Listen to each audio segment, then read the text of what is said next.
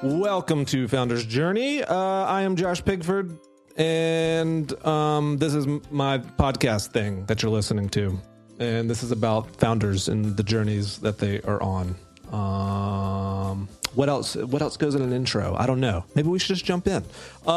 This week's episode is about how to deal with competition, or maybe you should not deal with competition. I don't know. Let's find out. So as an entrepreneur, one of the biggest sources of stress that you have is likely your competition. It's easy to become really paranoid about every move that your competition makes, every feature they launch, and every piece of content that they publish.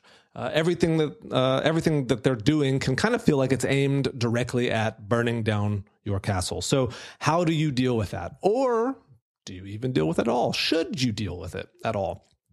Let's have a little story time here. Back in 2008, I built a hosted ad serving platform. Publishers could sell, manage, serve ads, and then I'd take a cut. But shortly after it launched, like 1 week shortly, Google launched Ad Manager, which it's called something else now. But at the time, they launched this big thing called Ad Manager, essentially solving the exact problem that I was out trying to solve. And all this was crushing. A few weeks later, I decided to just sell it off and move on. And like the thought of competing with Google was depressing. Now, a few years after that, in 2011, I built a survey platform. But unlike the serving industry, which had virtually zero competition when I started, the survey industry was and is overwhelmingly crowded. There were quite literally thousands of competitors.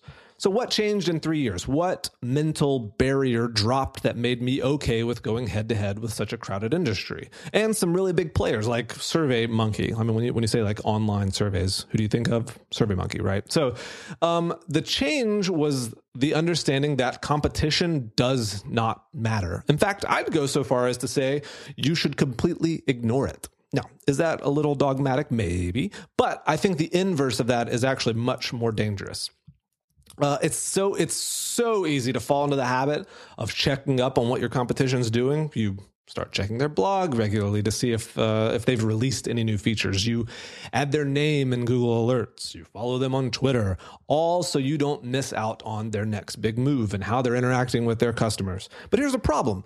Doing this puts you perpetually one step behind. It makes you reactive instead of proactive.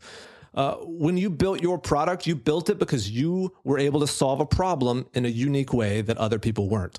When your customers signed up for your service, they did it because they also believed in the way that you were solving their problem.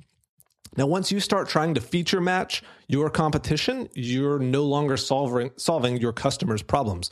You're solving your competitors' customers' problems. And chances are you're not even doing it that well. So stop solving problems for people who aren't your customers. Sure, you may have some feature parity with your competition, but when you build a feature and how you build it should only come from and be prompted by the needs of your customers. Now, I do think there's one instance here where it makes sense to pay some attention to competition, and that's when your own paying customers, and that's the qualifier there. They need to be paying customers, start leaving for competitors. Namely, when you start noticing this happening regularly. It's important to do exit interviews with your customers to better understand exactly why they're leaving. And if they're switching to a competitor, you need to understand what it is about the way that your competitor is solving a problem that you aren't doing well. But you need to be careful here.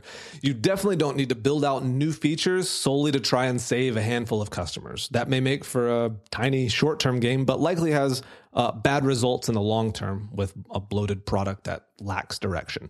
The key here is finding the commonality among all the customers who are switching to learn what exactly it is that you may be able to improve on. But here's what you really need, right? So what you and your customers need is focus. Having a strong belief in what you're building and how you're helping your customers ultimately results in a better product that solves real problems. Now, you won't figure it all out right away. It takes years to build a solid product.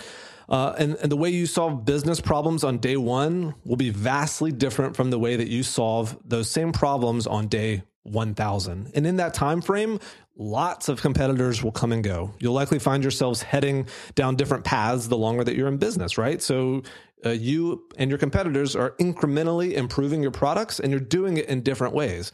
And as you go, you'll each kind of start. It's like forking, really. I mean, like you each kind of start heading down different paths, and that's a good thing. And if you're in it for the long haul, as long as you're laser focused on solving your customers' problems and not your competitors' customers, you'll do just fine. Thanks for listening. That's this episode. It's kind of a short one, which is good. I like short podcasts. You could 2 times the speed on this puppy, and you'll be done in, let's see, we're at 5.5 minutes. 2 minutes and 2:45. Oh, math. Okay. Thanks for listening. If you like it or if you hate it, you could rate us on iTunes, and that would make me happy inside. If you have feedback on this, go to baremetrics.com/blog and add your comment, or shoot me an email, josh@baremetrics.com.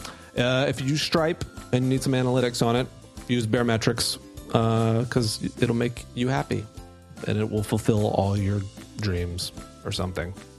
Thanks. Until the next time, goodbye.